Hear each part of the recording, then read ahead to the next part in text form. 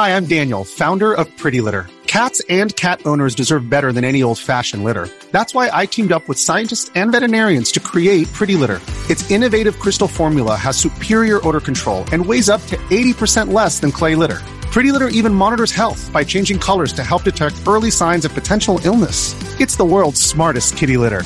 Go to prettylitter.com and use code SPOTIFY for 20% off your first order and a free cat toy. Terms and conditions apply. See site for details.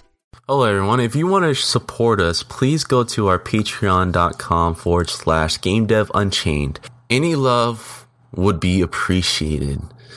Also, if you want to just have a chat with other listeners, please join us in our Discord channel, available on our main website, www.GameDevUnchained.com. As you're listening to this week's episode, please go over to our proud partners, 80.lv. They have awesome articles such as quick environment sketches for games. Hamza Atmi did an overview of the techniques and tools he used to build this simple but really nice looking architectural piece. Also, there's a Dying Star visual effects production in Unreal Engine 4. Vidas Rumkevicius gave some tips on how to build a very pretty space-themed visual effects. The whole effect is made up of 13 emitters, all within a single particle system. It runs at a full 120 frames per second.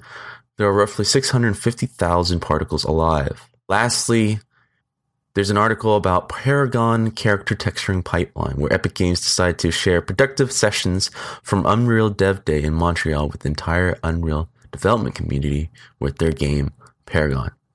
All right, let's get into this week's episode.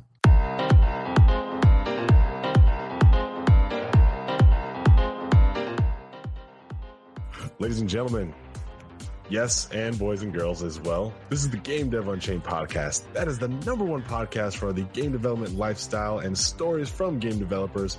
I am Larry Charles, one half of the podcast team responsible for this weekly audio goodness that you get every Tuesday morning. The other person, special request, the very first person to be on Tom's friends list. This is Mr. Brandon Pham. Tom and I go way back. What's up, guys? This is Brandon Pham. Please welcome our two special guests this week, Matthew Viglione and then Robert. See, I told you I was going to mess up. Zubek. There we go. Oh, that's an assist right there. That's an assist. What's up, guys? How are you? Good morning. Good morning. Yes, good morning, everyone. Yeah, thanks for joining us from Poland. Yep. We are at a point of the podcast where we kind of ask you guys, what's your background, a little bit of your resume to kind of introduce yourselves to our listeners. Yeah, sure. Tell us why you're cool. I'm Matt. I'm one half of Soma Sim, and Rob's the other half, and he'll tell you about himself in a minute. We started the studio about 4 years ago now, I guess, in 2013. We love simulation games. We wanted to make more simulation games, and so that's what we decided to do. Before I went into making games, I was a communications director at a large nonprofit in San Francisco. I was sort of a creative director, did like graphic design, video production, all kinds of media relations and stuff like that. And I decided I didn't want to do any of that anymore ever again. So I joined with Rob and we decided to go in to make video games. And yeah, so we moved to Chicago about a year later, moved home to Chicago, and I've been working on our first game. Was called 1849, came out in 2013. And our second game, Project High Rise, it came out in 2014. Project High Rise came out in September of 2016, so about a year ago. Mm-hmm. And, I'm Rob. So my background's I guess a little bit more traditional game dev. So I've been I went to school and did a bunch of game dev work. In school, I've been working in the industry since 2005. I was at EA. I was at after EA. I worked at a small startup called Three Rings, which was making casual MMO. Fascinating. Awesome. After that, I went to Zynga. I worked at Zynga for a few years, and then I was ready to move on. And at that point, I think we have been talking with Matt about making like strategy simulation games for a few years. So we were just like, all right, let's do this. It was 2013. The indie thing was hot. Everybody was making indie games. So why not? Yeah. So that's the backstory, I guess. Yeah. So, we came across your GDC talk on making a game for a year. So Larry and I have talked to many people about this, and it seems like the trick to it is aiming to make a game in 6 months and then ending it up in a year. We would want to talk to you guys, from the very beginning of that. What was the idea behind it? Do you guys had a clear goal of doing that and achieving that particular goal? Yeah, I mean, to be completely transparent, when we first started making games, the game that we wanted to make first was Project High Rise, which is the game we made second. Because we looked at Project High Rise and went, let's see, that's not a game that we can make in a year. It's a game that's going to take longer than a year. And we also had the idea for 1849 kicking around in our heads too, just from a lot of trips up to Gold Country in Northern California, just thinking there's a game out there somewhere. And so, yeah, we looked at 1849 and realized that was something that we could do more reasonably in about a year. Because at that point, a year was sort of like, either make this thing in a year and it works, or we do something else. That's sort of like the hard financial barrier that we had. Yeah, because it's the whole thing of like you quit your job and you to work on your indie game and you realize, oh well, paying out of my savings for all my living costs and everything. I'm not gonna be getting any money for a while. So yeah, it was sort of our cap. Like I think we would be able to push it on for like a year and a half, maybe 2 if need be. But we're like, all right, let's aim to get something out in a year, make something that would make sense, that's going to be good, but constrained by the time. And then that's going to be a stepping stone for the next thing, which was the thing we really wanted to make. Yeah.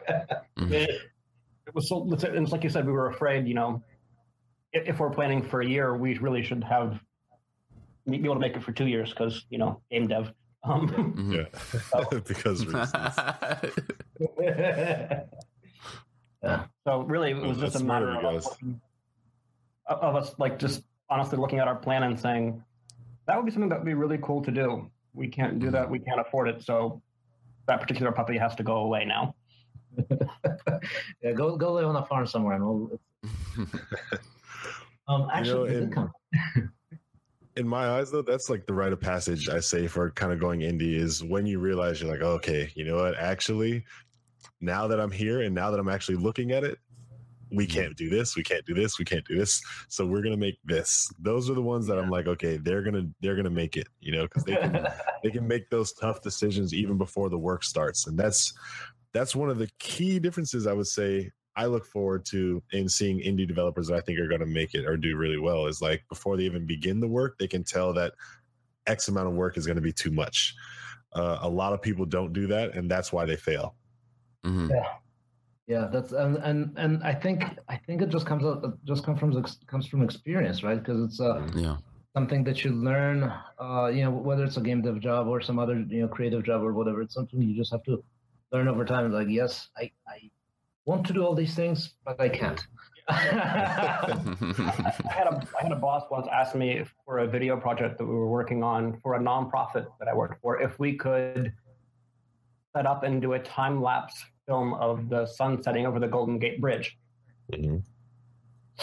I was like, there are so many problems with that. Like, are you going to pay a cameraman to be there all night? You're aware that the sun almost never visible from that bridge. And so it was just like, just the ability to look at something and go, that's just silliness, and cut it. I think, like Rob said, it just comes from experience. So yeah, it would have looked pretty. But. So you guys were mentioning that you began the conversation years before you guys actually did it, in 2013, right? Yeah. Right? 14. Okay. So what was going on within those talks? Was it just like, you want to do this? You want not? What kind of game would you like to make? When do you want to do this? Like, what was the evolution of that conversation? So we like I mentioned before, the Project High Rise was kind of the game we wanted to make. So we're just sort of we're all-time simulation game fans. Like all the Maxis games and all the Civilizations back to Civilization 1, a bunch of sort of random grub nerdy titles that nobody remembers. And it's some of those titles stick with you, right? Mm-hmm. You go back, you go through the GOG, Good Old Games sort of back catalog, and you're like, oh, I remember this. Let's play this. And at some point, especially back in 2000, even before 13, like 2012, 2011, Mm-hmm. this was the time before the huge flood of games that we're seeing right now. So you would have those indie games, but they tended to be sort of more action oriented, right? Action games, platformy games, that kind of stuff. And you didn't see a lot of these sort of strategy kind of, and especially simulation games. Mm-hmm. They're a pain to make. Oh, they're such a pain to make. We can talk about that later. So we were sort of looking at it from the perspective of the games we want to play, they're not out there. And we know there are more people like us out there because there's, when something does show up, whether it's Spore or The Sims or SimCity or something like that, all these, it generates so much interest, so much attention. All of the players who are like us are out there, and they're not getting the games that they want. So we sort of looked at it and went, well, we kind of know how to make things. We could give it a try. Yeah, I mean, we get this. Yeah.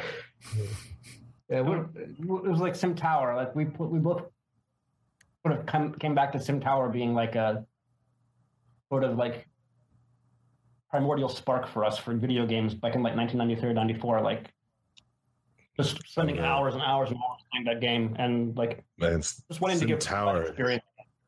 Sim Tower is a classic. It is it was so much fun. And all of my hotels had roaches. No matter what I did, no matter what I did with the elevators, I couldn't get rid of the roaches. Oh yeah, we went back and replayed Sim Tower, and it was funny, right? Because like you play it, and all the nostalgia like comes right back, right? Like you remember yourself being a kid and playing this, and you remember like what computer you played it on, and this giant CRT tube, right? And it was like this clunky 386, whatever. And you're like, oh, but this was great. And then you actually start playing it, and you're like, oh wait, the elevators are terrible, right? I can't make them work. Oh man, it's funny, I'm looking right? to see if I can find Sim Tower again. No, okay. So when it comes to scheduling, there's always like that harsh reality we're talking about. Even as a professional, there are just some things you haven't planned for. And even with a gaming background in, traditional companies or whatever, you're still coming at it fresh because this is your first time doing indie, right? Yeah. Did you guys start out with just two, or are you still two, or how big of the team size are we talking about here? The two of us are sort of the company, quote unquote. Like we're the one. Rob's the does all the tech. I do all of the game design and all the like art direction and management. Mm-hmm. At this point, we have another artist with us who is essentially full time with us. Pretty much like he doesn't work with anyone else. And we're lucky enough to be able to keep him busy most of the time now. And then we have another artist that we work with who helps us with UI and with when we work on games that aren't on PC, like on mobile, he has a much better sense of that sort of world because I don't play mobile games, so it's good to have him around. But yeah, I think at this point it's pretty safe to say that we're about 4 full time, or mostly 3.5. But yeah, we like to keep it sort of small and manageable. And we set up our whole team sort of based on like a rev share model. So everybody's sort of in it with us. So right, like if the game does well, then everybody wins. Everyone's happy, that's the model I believe in right there. You don't have to worry about people slacking because there's a small team, but then at the end they don't have to worry about reciprocity because you told them up front what the deal was going to be. Yeah. And the sort of the idea, like, in music or maybe in a little bit in film, there's the idea that the artist's going to get a little bit of residuals, right? Mm-hmm. Enables them to keep doing this more and more, and it's like, this is the model we want to see in games, right? There's not enough of that. People will, at the big companies, we have these large teams where there's a lot of people contributing to the game, and they're getting a salary and stuff. But after the game ships, maybe it becomes a big success, maybe not. Mm-hmm. Only very few companies actually let the developers who made the game participate in the success of the game after it ships, right? And that's we want to see more of that. It's baloney to me because the way I look at it, the argument that I hear from the top more often whenever I throw this question out to some of the higher level people that I hang out with, they'll say, well, one of the worries or concerns is that you're just going to lose your team because they will retire. They have the money that they need to change their immediate situation. And some of the people who are great workers may be disgruntled and you don't know. So that money is like a golden ticket for them to leave. I'm like, that's a terrible argument. I just made an incredible amount of money that no other job has ever been able to give me. The next thing I'm going to do is like leave that job right away. It's like, I probably would want to stick it out, like do it a couple more times. No, I'll probably totally leave. I'm totally leaving because most companies do think like that, right? It's like, that's the problem. So as soon as you strike gold, you should get the F out. But it's not as bad as the bad old days of like the LucasArts model where we made a game, you're all laid off. Oh, yeah. But I mean, and there's that. Right. Yeah, and what the Rapture says, it's like it's also, I mean, if you have people who are so disgruntled that they would leave the first moment they can, is that a good dynamic, right? Like, why not just change things around so that people don't want to? Yeah, seriously. If they were going to leave anyway, it's, Yeah, just let them leave. Just let me go. I'm sure Spielberg has never had the problem with like the cinematographer, like, you made a lot of money and I'm never going to work with you again. It's like, that's not how this works. That's the thing, right? It's not. Yeah. All right, so then let's rephrase the constraints. If I liked the company and the executive team and we did very well and they had rev share, retirement plan, like I'm staying until there's no more opportunity. Yeah, if it's a fun job and there's mutual respect, of course you'll stay. Out of the creative opportunities, basically, financially you're good, but if the team was together and was successful, obviously to that point where you're like super rich, then naturally you would. And even in the game industry, it's a little tougher, I think, because most people don't think like that. Yeah, and even the sort of super rich thing is very much an exception. But even if a game does well, it's not a AAA spectacular, but it still does okay. It would be nice to have people participate in the fruit of the labor they put into it. Mm-hmm. Also, if you have that in from the beginning, I think it reframes the investment people put in the work that they do too. Yeah. Mm-hmm. Right, because it's like, all right, this is mine now, right? I'm not working on just something that somebody told me to do. This is my thing.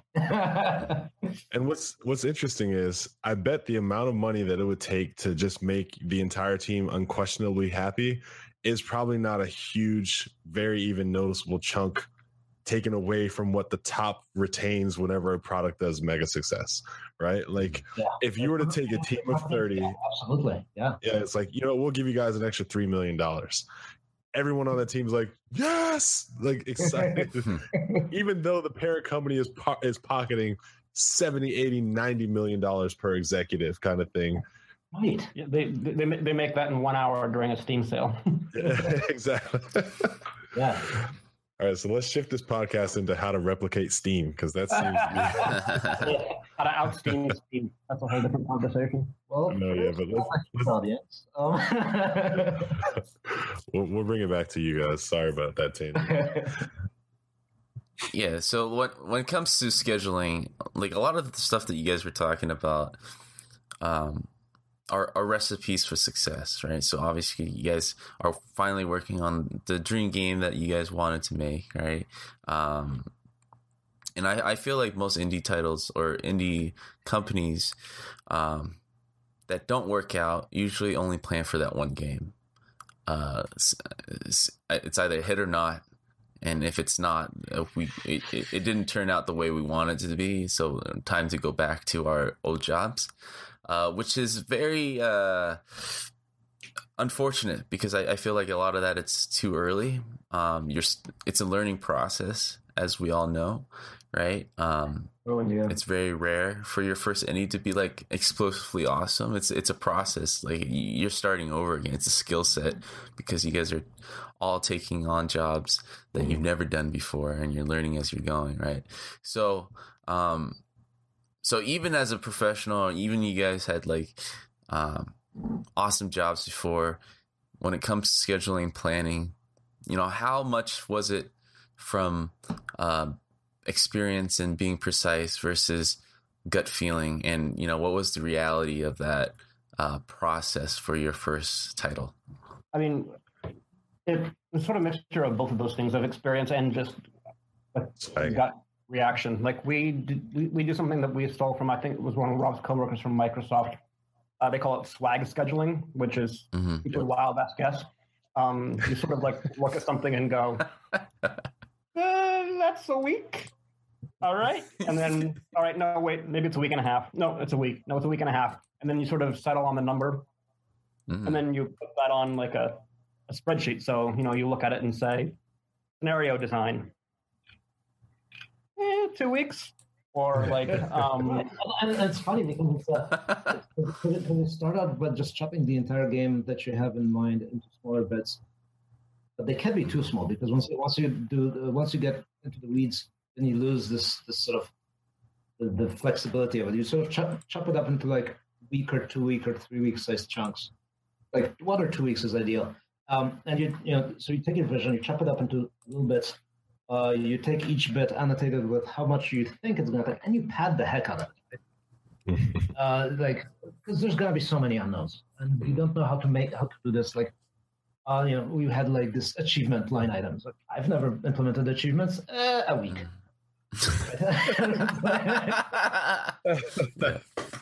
and sometimes it works out, and sometimes it happens faster, sometimes it happens slower, and it sort of all kind of averages out. And you add like, you know, here's a week buffer, and here's another week-long buffer. You know, like this and that, and you sort of take all these cards and you lay them out on the calendar, and you see sort of like, let's see if it runs over. Yeah, it did. I mean, we sort of, in our original plan, like, oh, that's about 11 months, and it was more like 14 or 49. And we also had multiplayer. We had this idea of a lovely multiplayer system for that game. Like, I really liked it. And then we looked at all of the cards that we had built for the multiplayer system, and like, that's like 6 months of work probably, and that's without any buffering or anything like that. And so we just decided, well, that's not going to make it. So, yeah, I was all those past tense words you guys are using. We loved. We had amazing ideas. I think what you guys are doing to laying down the cards physically helps. Kind of just seeing the amount of work. Versus just, you know, digitally you get some sense of it if you do it on the computer and stuff, but then just having it laid out on the table, I think it gives you a better grasp of how much work is actually necessary. Just seeing a bunch, like, my whole room is filled with this one task. Yeah, right. Maybe we should not do this. I don't have enough room. and you see, like, you know, October cards, November cards, December cards, and you're like, oh shit. Yeah. March, and there's still cards. Something about this. Or like we have the release date in March, and there are cards that go on. Yeah. We're blowing half our budget on index cards. I don't think we can afford any more cards. Yeah. It's a very important part of the indie process. Yeah. That's actually a pretty cool little system, though. Like, if you can, and I'm not saying that you guys do it this way, but just hearing the talk, if I can say on this card, I'm going to write down everything I can do, like in the day, or like these are 1 day tasks, and just kind of lay them out, you quickly will see, like, oh shit, you know, like it shows you immediately that that your ideas are bigger than the budget you have. Yeah, Absolutely. Like people only remember you for so long too. Like you had a game that was sort of did okay. You don't get something out soon, you have to sort of reintroduce yourself all over again. Like, not just the money budget; it's like the whole business cycle that you sort of have to plan for and deal with. So here's what I want to know as the one half of the game design audience or hosting of this podcast. I'd like to know, I know that you can't look at the schedule and just say like, oh, wow, you know, this is going to take longer than we have, and you make those cuts. But what about when you decide to actually do something and then you still may find out that you overscoped or it needs a redesign or something like that? What were some of your experiences when you committed to doing work that you thought was going to be on time or do well, and then had to kind of course correct? That's a good one. Trying to think of a couple of an example or two from either High Rise or 1849. I think with that's a good question. Luckily, we did a lot of these kinds of things. I think mainly because we just padded our schedule a lot, so we were able to absorb these kinds of changes. But I'm trying to remember, because I think in both cases, in both 1849 and High Rise, we did actually go a little bit over our desired schedule. Yeah. I think. So what ended up happening is, I think 1849 was supposed to release a couple months before it did. So I think we ran over maybe a month or two. And then High Rise released in September, when we initially thought it would release in May. But we just decided to schedule things around trade shows and conferences and so on. So and also it just gave out. And also, I think that from the design point of view, what really starts to happen is toward the end of a game, like you get to that point where it's 80% done and there's like 80% more to do. Yes. And when you start putting like what you think is your done game, like, oh, we're just going to polish a few things up and then ship it in front of players, especially with simulation games that are so systems heavy and dependent on UI. Like you start putting it in front of players and you think it's clear and everything is fine, and then they sit down in front of it and like just stare at the mouse for 2 minutes and like they don't know what to do, they don't know where to click.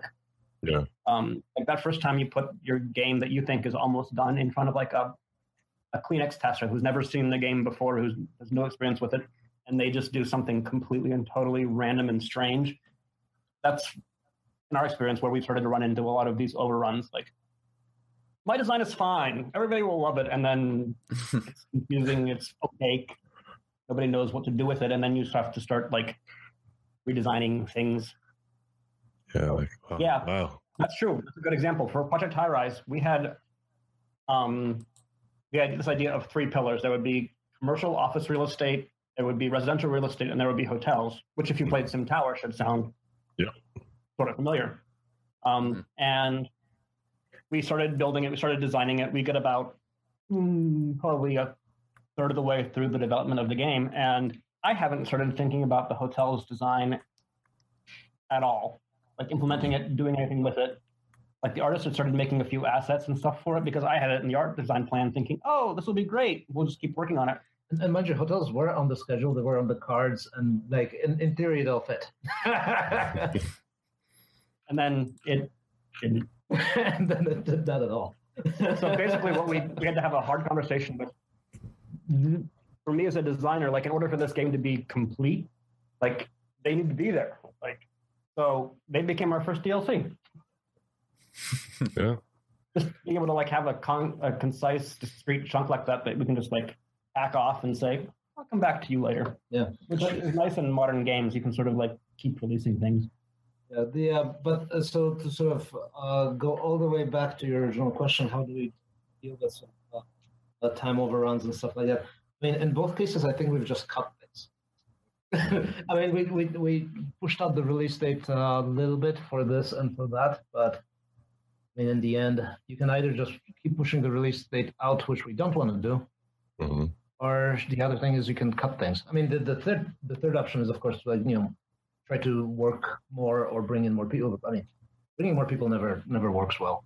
Not that late in the and then just working more. It's like we need to have a sustainable thing. We can't crunch on this for a long time, and then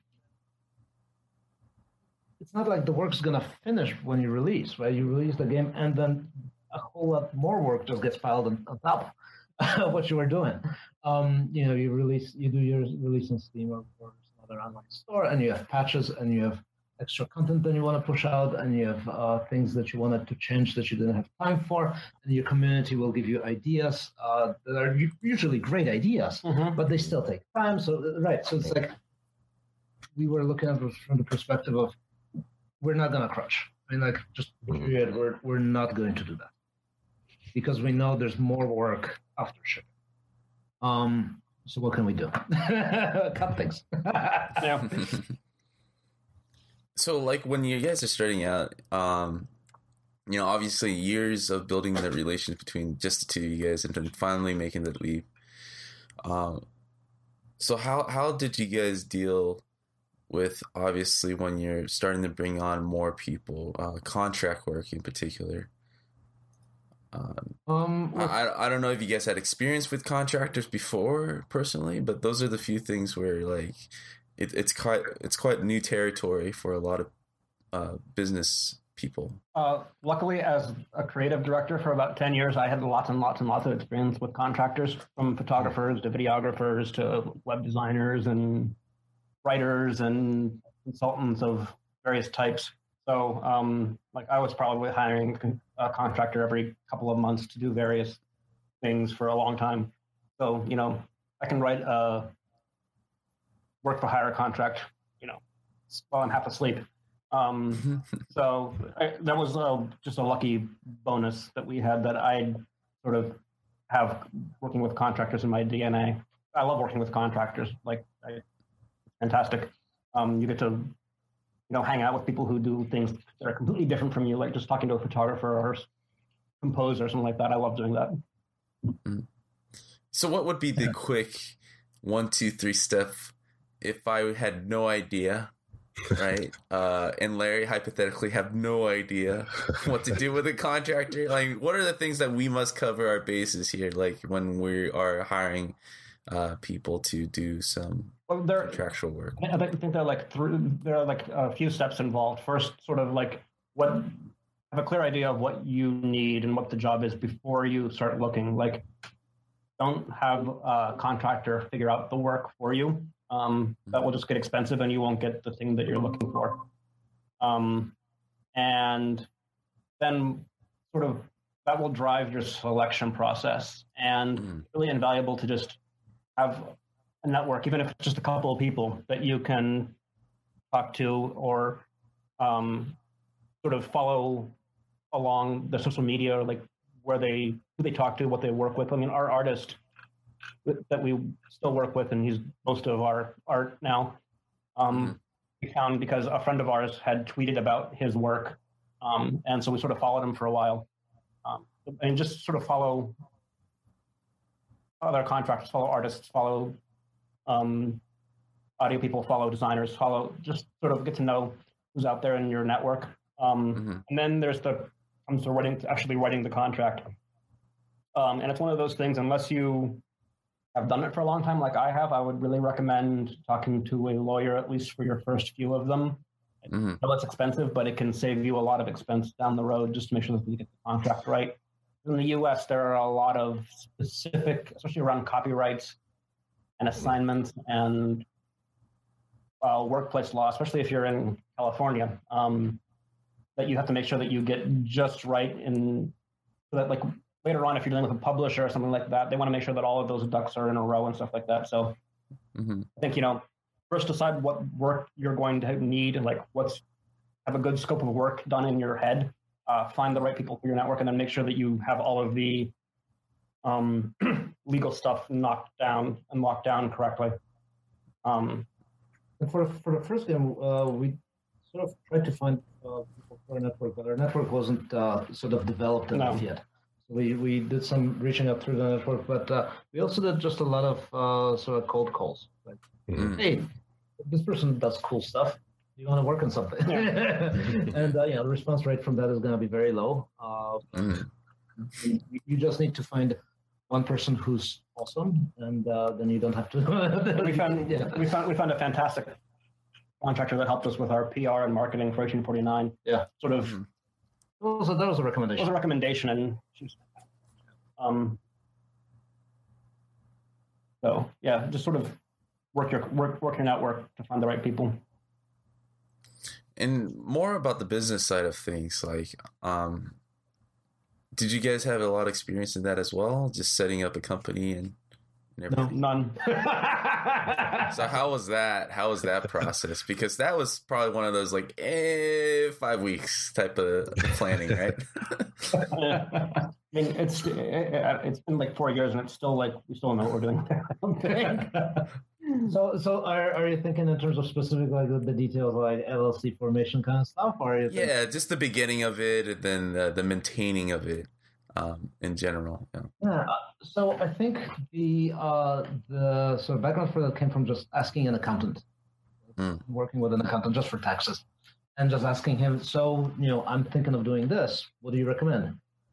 And of course, being an accountant, he knows hey, I have this acquaintance. He does incorporation. Let me give you his number. So then I go and talk to him. And the long story short, there's a lot of different ways to do incorporation and so on. And law firms will encourage you to use lawyers. Online services will encourage you to use online services. Yeah. There's right, and it's right, and there's drawbacks to both. I mean, lawyers are great, but the costs add up. So we were lucky to find through my accountant. We found somebody who specializes in incorporation, and he does it real cheap. Yeah, and he's like, all right, so this is a good guy. He sort of has basically these kinds of not quite templates, but fairly standardized things. Also, we didn't have any kind of complicated setup. Like, if you have a company that needs that's going to pursue funding, then you have to worry about ownership and shares and stuff like that. We didn't want to do that. We just wanted to the most straightforward LLC that's owned by two people. How do we do that?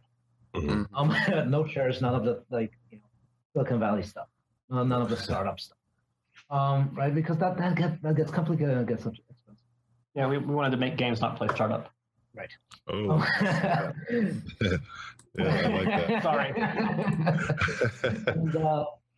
and because we put constraints on that like that, we were able to get it really cheap, and that was good. And then it's just and then you find an accountant to help you with the books.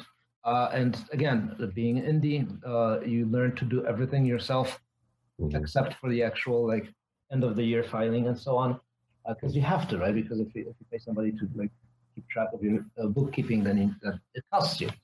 So I was just learning a lot, doing everything.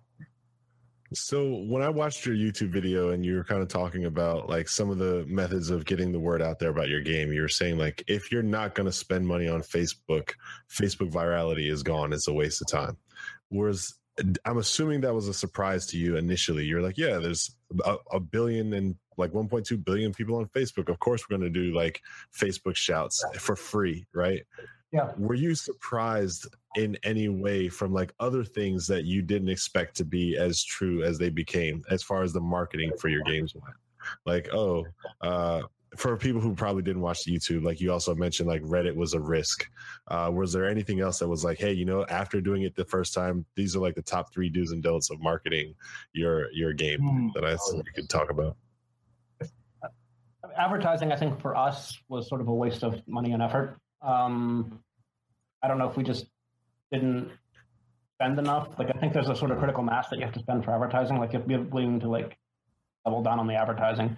But yeah, the virality on Facebook and Twitter was surprisingly terrible.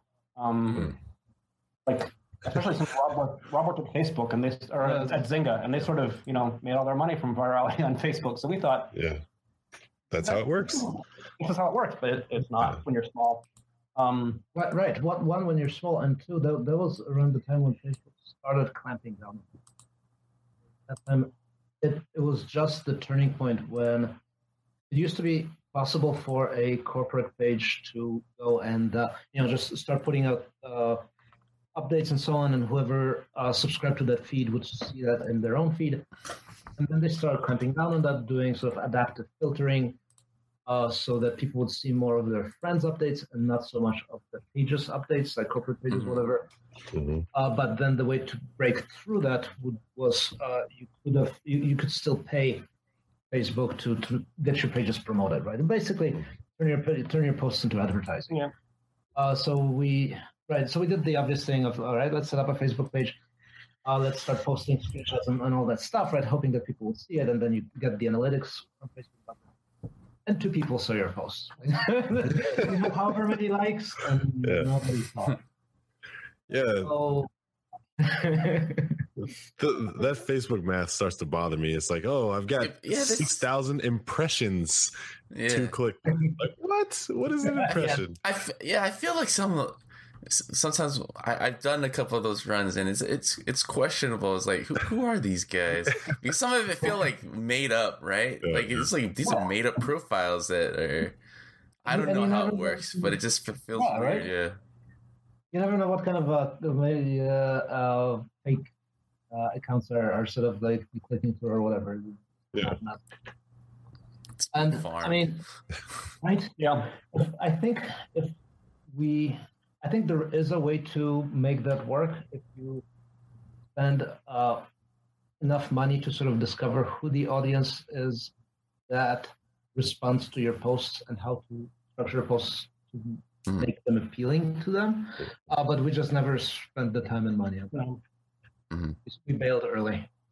Yeah, I mean, I think for us, like some of the learnings, I don't know how applicable they're going to be going forward, because I mean, it's one of those things where if it works now, I don't know if it's going to work next year. Yeah. Like for Project High Rise, we got a lot of traction from YouTubing and streaming before release, and that was great, and we got a lot of pickup from that. But I'm not going to necessarily plan on that occurring for our next game, because I have no idea if that'll be a thing that comes time to release it. Like Twitch wasn't a thing when we put out 1849, and it was a big deal when we put out Project High Rise. So it's really hard to sort of plan, given the way that these channels are always changing and evolving. But there was another interesting thing, sort of the witnessing the change in media power structure. So 1849, we spent a lot of effort covering sort of like traditional press, printed press, big blogs, small blogs, and those useful.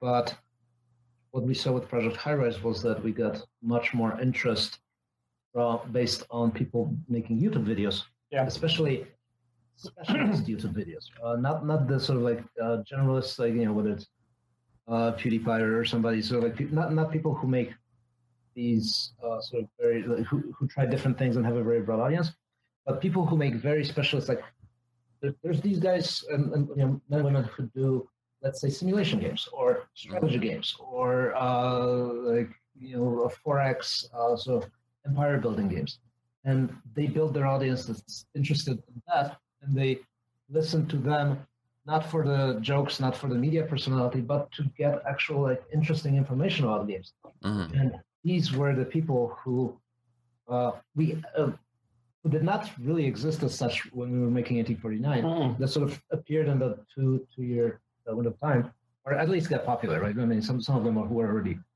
doing stuff. And I was like, all right, that's a very interesting development. It's you send somebody a key to play your game. Maybe they won't play it. Maybe they will. If they play it, they might have an audience such that 100,000 people will learn about your game. And that's the kind of coverage you can't really get from blogs. Mm-hmm. That's fascinating. We had no idea that YouTubers had become such a huge part of the community, and they had commanded such huge audiences. Yeah. What's interesting, what you're saying too, is it's not even that long ago. We had a developer on Firewatch, and PewDiePie covered their thing, and it's kind of like the Facebook impression. You're like, yeah, he had a huge audience that watched the playthrough of the first hour, but none of that really converted into actual purchasers. Yeah. And like you said, it was just a general audience. They're in it for other reasons, so it's very broad.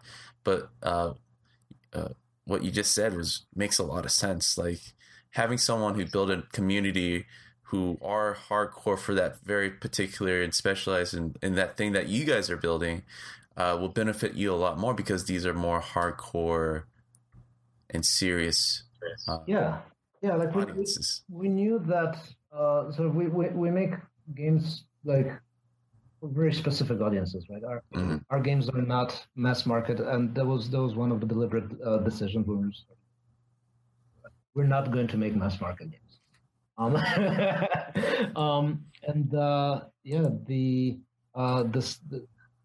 Let's sort of look at it from the perspective of like our players are out there; they just don't know about our game. Like we had Total Biscuit put it High Rise, and he was like, it's okay. And we didn't really get a bump from that or anything like that. But when we had some more specialist YouTubers playing it, like we saw a bump. Like there was definitely a correlation between their videos and our sales. Like Total Biscuit, I don't think so. But people watch Total Biscuit, not for his games. Exactly. Well, gentlemen, I too am a game designer. And I have a game that I've designed that we play on this podcast that I'd like to invite you guys to play. It's called The Fast Five. How it works is I'm going to actually ask you both 5 rapid fire questions, and we're going to need back 5 rapid fire answers. Are you guys ready to play? I'm afraid already. Oh, good. Good. That's the perfect answer. Let's agree to an answer order first so that you guys don't just blurt over each other. Can we maybe Matt, you want to go first? I'll go first. All right, cool. So I'll ask the question and then you both can answer, but just Matt, you answer first, okay? Okay. All right, here we go. The Fast Five. Question number 1. What's your favorite food to eat while working late on games?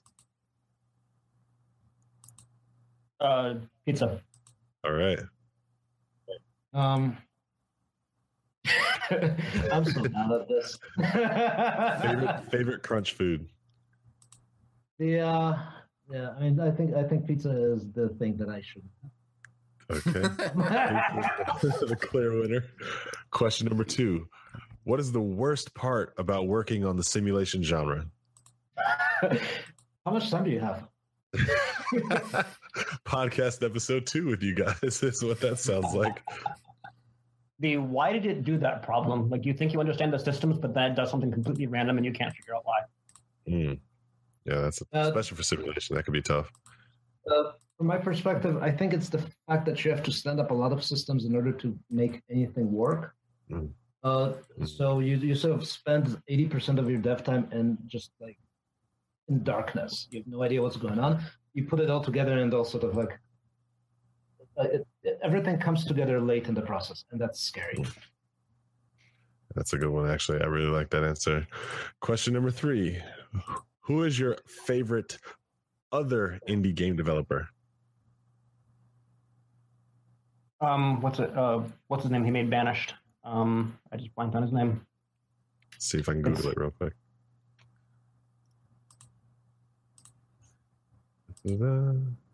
From Shining Rock Software? Yes. Okay. Yeah, I love Banished. I guess that's as close as we can get next. Yeah, his name will come back to me the minute that we're done with the podcast. It'll be like the last thing to say. Okay. I'm gonna give a shout out to Taran Adams of Dwarf Fortress. Oh yeah, nice masterpiece. I didn't say that because I knew you would. Thank you. The next question is, what's the last video game that you beat? That I beat? That you beat.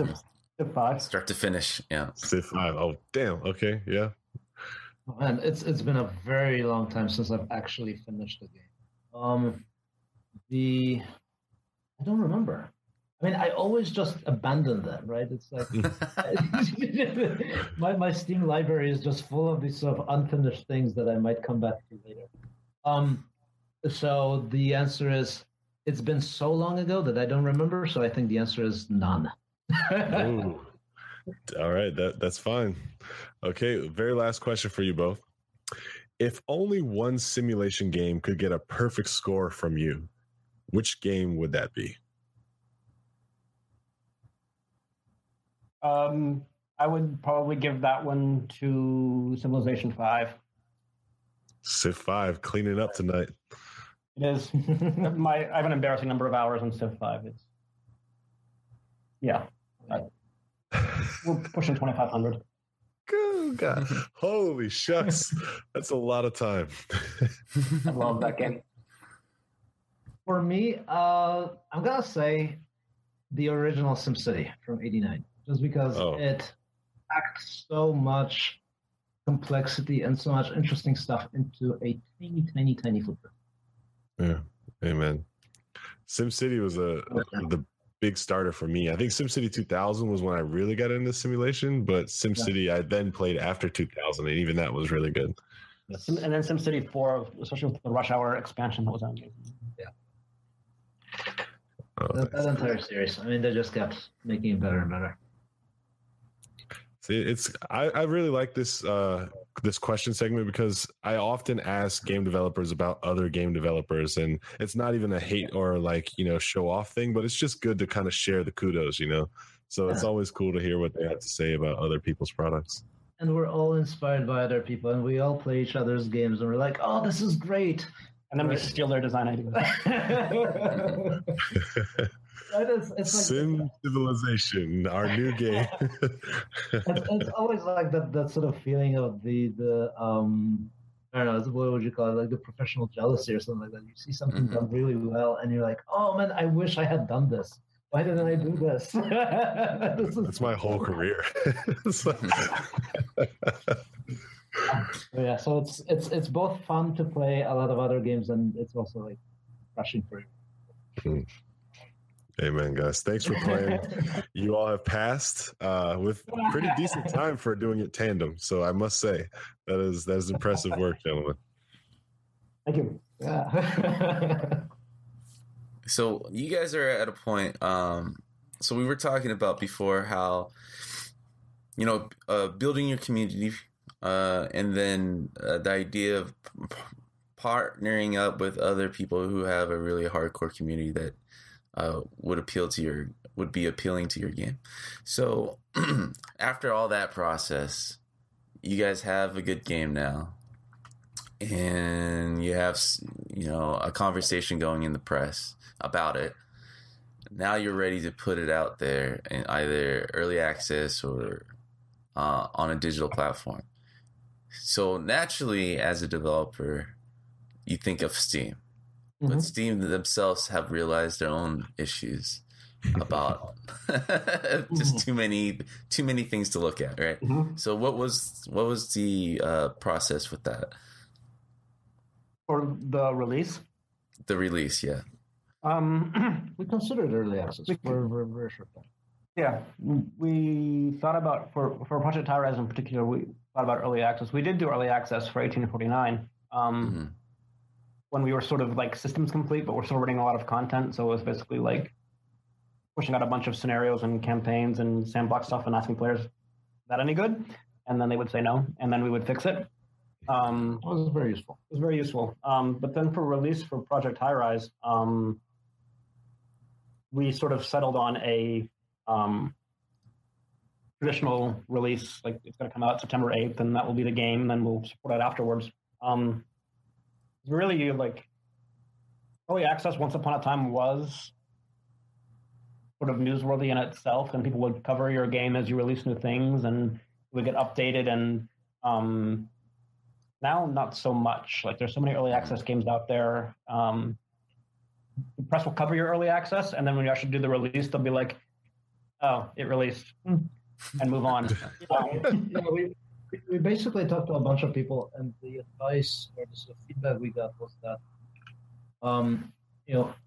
it used to be more the case that, like back in 2013, 2012, that you could do Kickstarter or early access, and that by itself was a media event. Like you would get covered.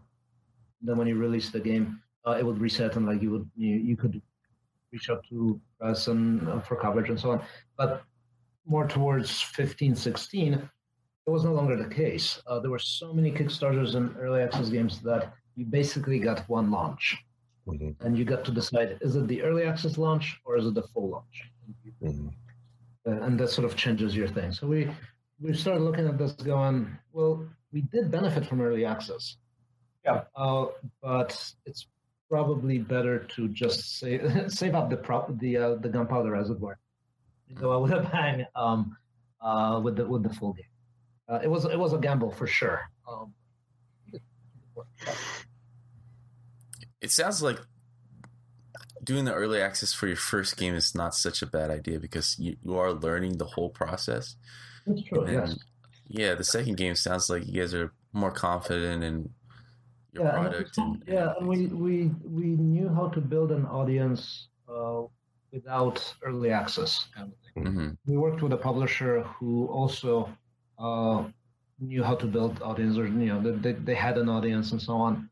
So the benefits of early access were not quite as clear for the second game. We didn't have a game that would necessarily benefit from early access. Like we weren't building a multiplayer game where you use early access to sort of build up your player pool so that when you launch, you have an existing player pool of people in your multiplayer game. So and there are other reasons to do early access, but none of them were really compelling for the game that we were making. Mm-hmm. Did you guys end up using Steam as well, right? Yeah, we launched on Steam is the 1,000-pound gorilla. Right. So yeah, we did launch on Steam. It's a PC Mat game, so we launched on Steam. I'm tempted to say, was Good Old Games immediate or was it a little bit later? Good Old Games was a launch platform. Yeah. So yeah, and it's a PC Mat game. It's not a console game, so we didn't have to worry about consoles or something like that. For 1849, we did a simultaneous launch on PC and mobile, on iOS and Android, because it was a much smaller game. It was more casually. It wasn't a casual game. It was sort of more, Yeah, don't do that. Oh yeah, right. That's right. Yeah, don't. The simultaneous PC and mobile launch was something that. I will steer clear. Don't. It wasn't even a technical issue, because technically it was fine. It was a matter of our communications wasn't good. We weren't positioning ourselves, and we thought that there would be some kind of positive feedback from having from being on multiple platforms the way you do with Xbox and PS and PC. But mobile is a very different thing. Mobile players did not hear about the PC game, did not care. Right, they did not care. Like they found the game through their own channels, through the App Store, word of mouth kind of thing. And PC players responded very negatively. Not many, but there was a very small but very vocal minority who responded to this game being on mobile as well as, oh, it's just a mobile port, and therefore we're going to discount it completely. It's like, well, yeah. There was the upside that we thought would be there for a simultaneous PC mobile release was not. Yeah. So that was an interesting lesson to learn, right? That there are PC players who are very vocal about these kinds of mobile ports coming onto PC, and I think maybe it's a matter of, players got burnt by mobile games, clicker games, whatever, coming onto PC and that they don't like.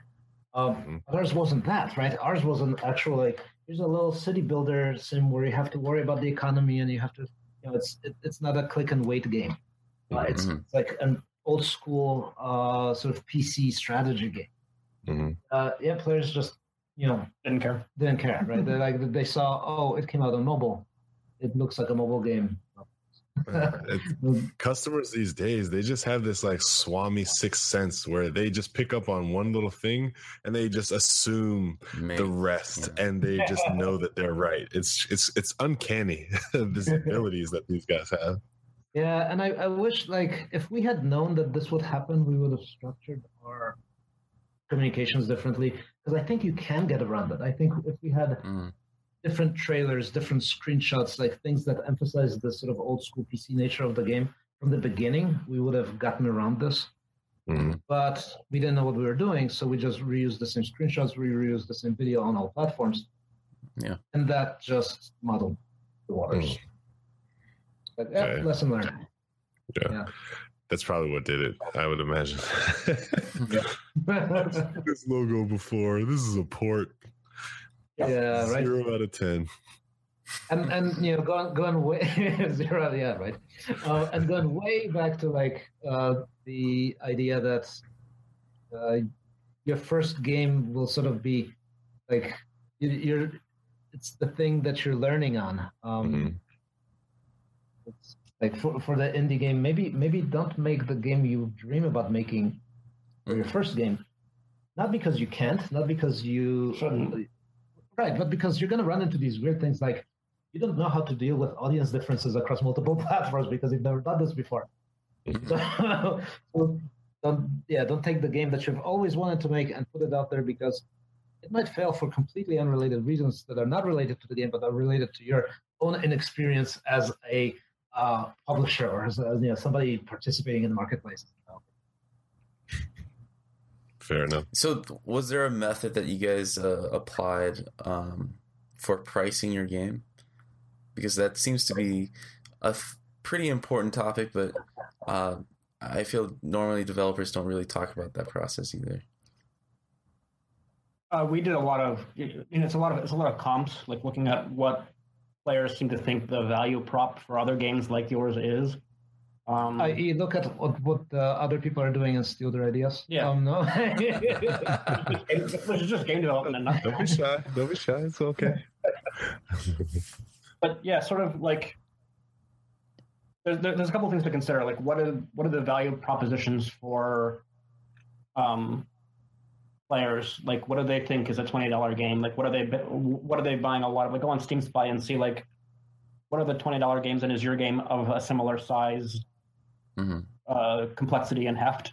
And the other thing is, I think a lot of indie devs underprice their games a little bit. They don't give them as much value as they should, which has consequences because that sort of affects the targeting for the rest of us.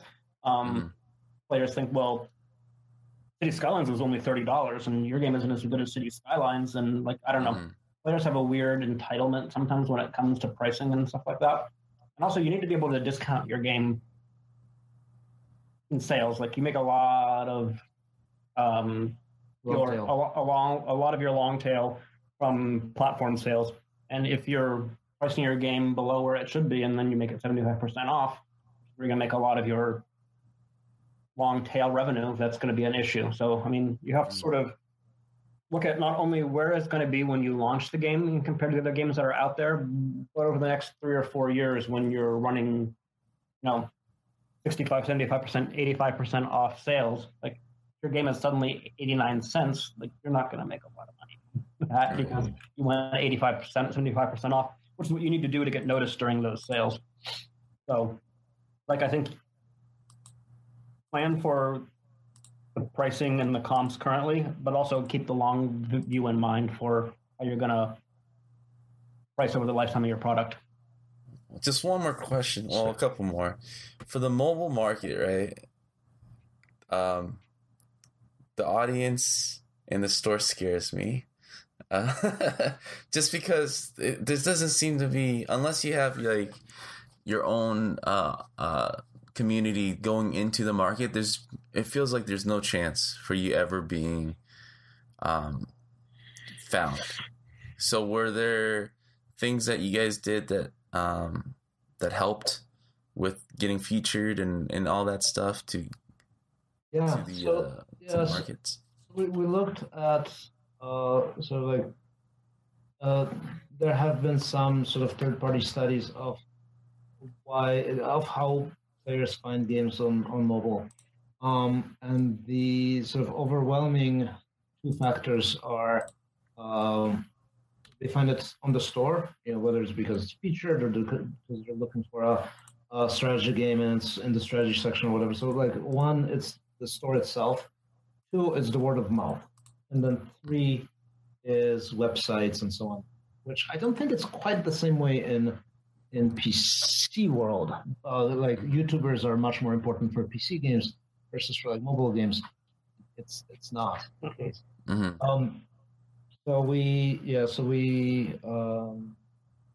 wanted to get featured, obviously, and we did also. We reached out to various mobile websites that like was it Pocket Tactics? No, Pocket Gamer. Sorry. Yes. And so on. And we got nice coverage from that. But just looking from external studies, I think the main driver for people is the store and featuring.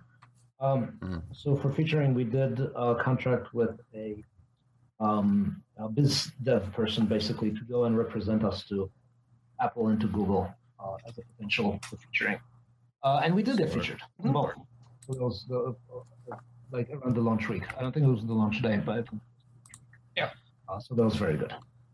Nice. I mean, and it's one of those things. Featuring is like, yay, we got featured, but we were a premium game, so that was surprising, right? Because the benefits of featuring are much higher for free to play. Mm-hmm. Barriers to purchase. Versus like, hey, here's a $5 premium game that's being featured.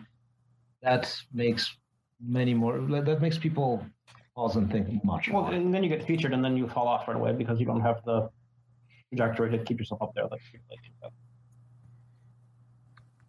The mobile market is a big scary thing, and we don't quite know how to deal with it. So in terms of building your audience, I think we're doing it slightly different for project or going forward. Basically, the mobile is still appealing, right? Like I like playing on tablets, but I think you have to bring your own audience. Maybe it means starting on the PC and then doing mobile, or starting on console and then doing mobile, or some other way of like creating awareness first and then coming on mobile instead of launching on mobile. Yeah, first. I don't think you can build. I don't think you can build an audience on mobile anymore. Right. Damn, that's sad. I think there's just too many games. Like, there's some terrifying number, like 1,000 games come out on Android or iOS every day or something like that. It's just, yeah. You would think. I mean, here's a golden idea. Like, you would think there would be more YouTubers covering these mobile games, because once in a while I see a game that I've never heard of, and it's like, man, this looks really cool on mobile, and I wish I had known about it, which is probably the most cases in mobile market. But no YouTubers or no way of knowing. Or it's weird, right? You would think that that's something that someone would cover, because I would find that helpful. It's like, oh my god, I kind of want to navigate this week on what's hot. Can someone play it real quick so I can watch, and so I can find a game? I suspect on the train. Yeah, I suspect that the enthusiast community for mobile games is a much smaller percentage of the community overall on mobile than it is on PC, right? Like on PC, the people who will look at the YouTube videos of games are going to be the enthusiasts. Hey, right. I'm looking for a new simulation game. What's out there? And I will do that too. I will look at, like, hey, what are some of my favorite YouTubers? Oh, there's a new game. I'll gotta check it out. But on mobile, it feels much more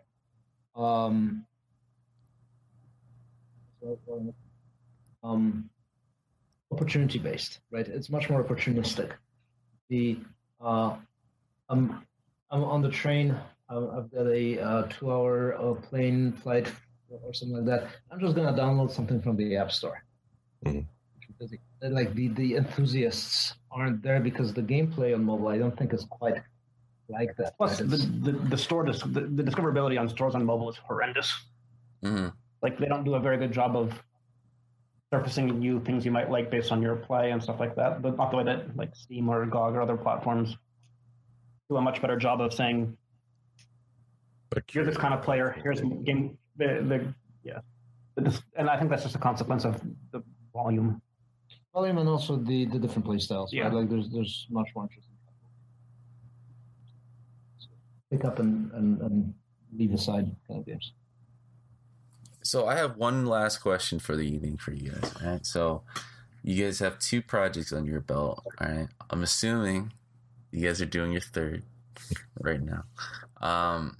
So what advice would you give for your from Project High Rise team to your 1849 team that you guys have learned? It's a good one. That is a good one. We sort of had talked about before, when players actually have the game in your hands and they're playing it and then they give you a lot of feedback. I think for 1849, we didn't necessarily and it was different then too. We didn't do a good job of keeping the game alive after launch, I don't think. I think with Project High Rise, we learned a lot. Like we did after launch, weekly content updates that were pretty significant, and then bigger content updates that were just free. We just started adding things to the game. I would say that my piece of advice is don't let release be the end of your game development. Oof.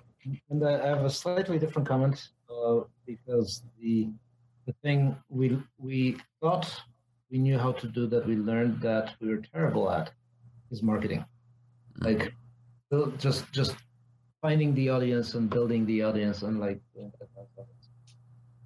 we thought we knew how to do this because we've seen the games being marketed to us, right? Mentioned on Twitter and mentioned here or whatever.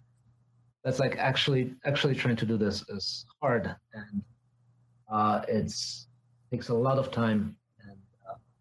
And for the second game, we started working with a publisher who could do a lot of this much better than we could, and we benefited greatly from it. Now, this might not be applicable to the 1849 team because the 1849 team was brand new and didn't have any games under its belt, so finding a publisher would have been much harder for them.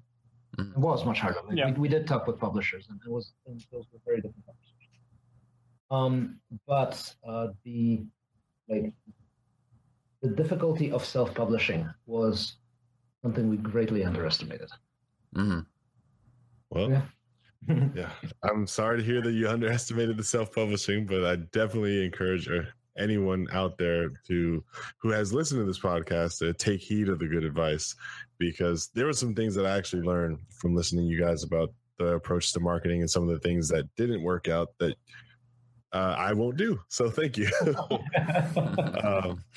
But with that said, gentlemen, we have come to the end of the podcast. I know we all had a great time. We shared a lot of laughs, but I promised you a gift when we started, which was Brandon and I are going to shut the hell up and let you guys talk directly to the audience, and you can, promote, shout out, or raise awareness or draw attention to something that you're really excited about, or just something that you think the people need to know exists. So without further ado, the floor is yours. Thanks. I think we would just want to say we talked a lot about our previous game, our first game, 1849, and our current game is out there. It's called Project High Rise, and it's on Steam and GOG and other platforms. So go check it out, and also stay tuned because we're going to have interesting news about Project High Rise in the not too distant future that we'll be sharing with everyone. So pay attention there. And also, if you have some spare change that you want to use to support a good cause, there's a lot of bad things happening in Northern California and Southern California right now. So we'll help people whose houses have burned down. Yeah, amen. Well, gentlemen, thank you for being so nice and joining our podcast tonight. Larry Charles, say good night. This is Brandon Pham. See you guys next week. Thank you very much for having us. Take care. If you enjoyed this podcast and you want to stay in touch or continue to follow our developments, then you need to go to facebook.com/GameDevUnchained and drop a like and stay in touch. You can also get the direct feed for this podcast on soundcloud.com/GameDevUnchained.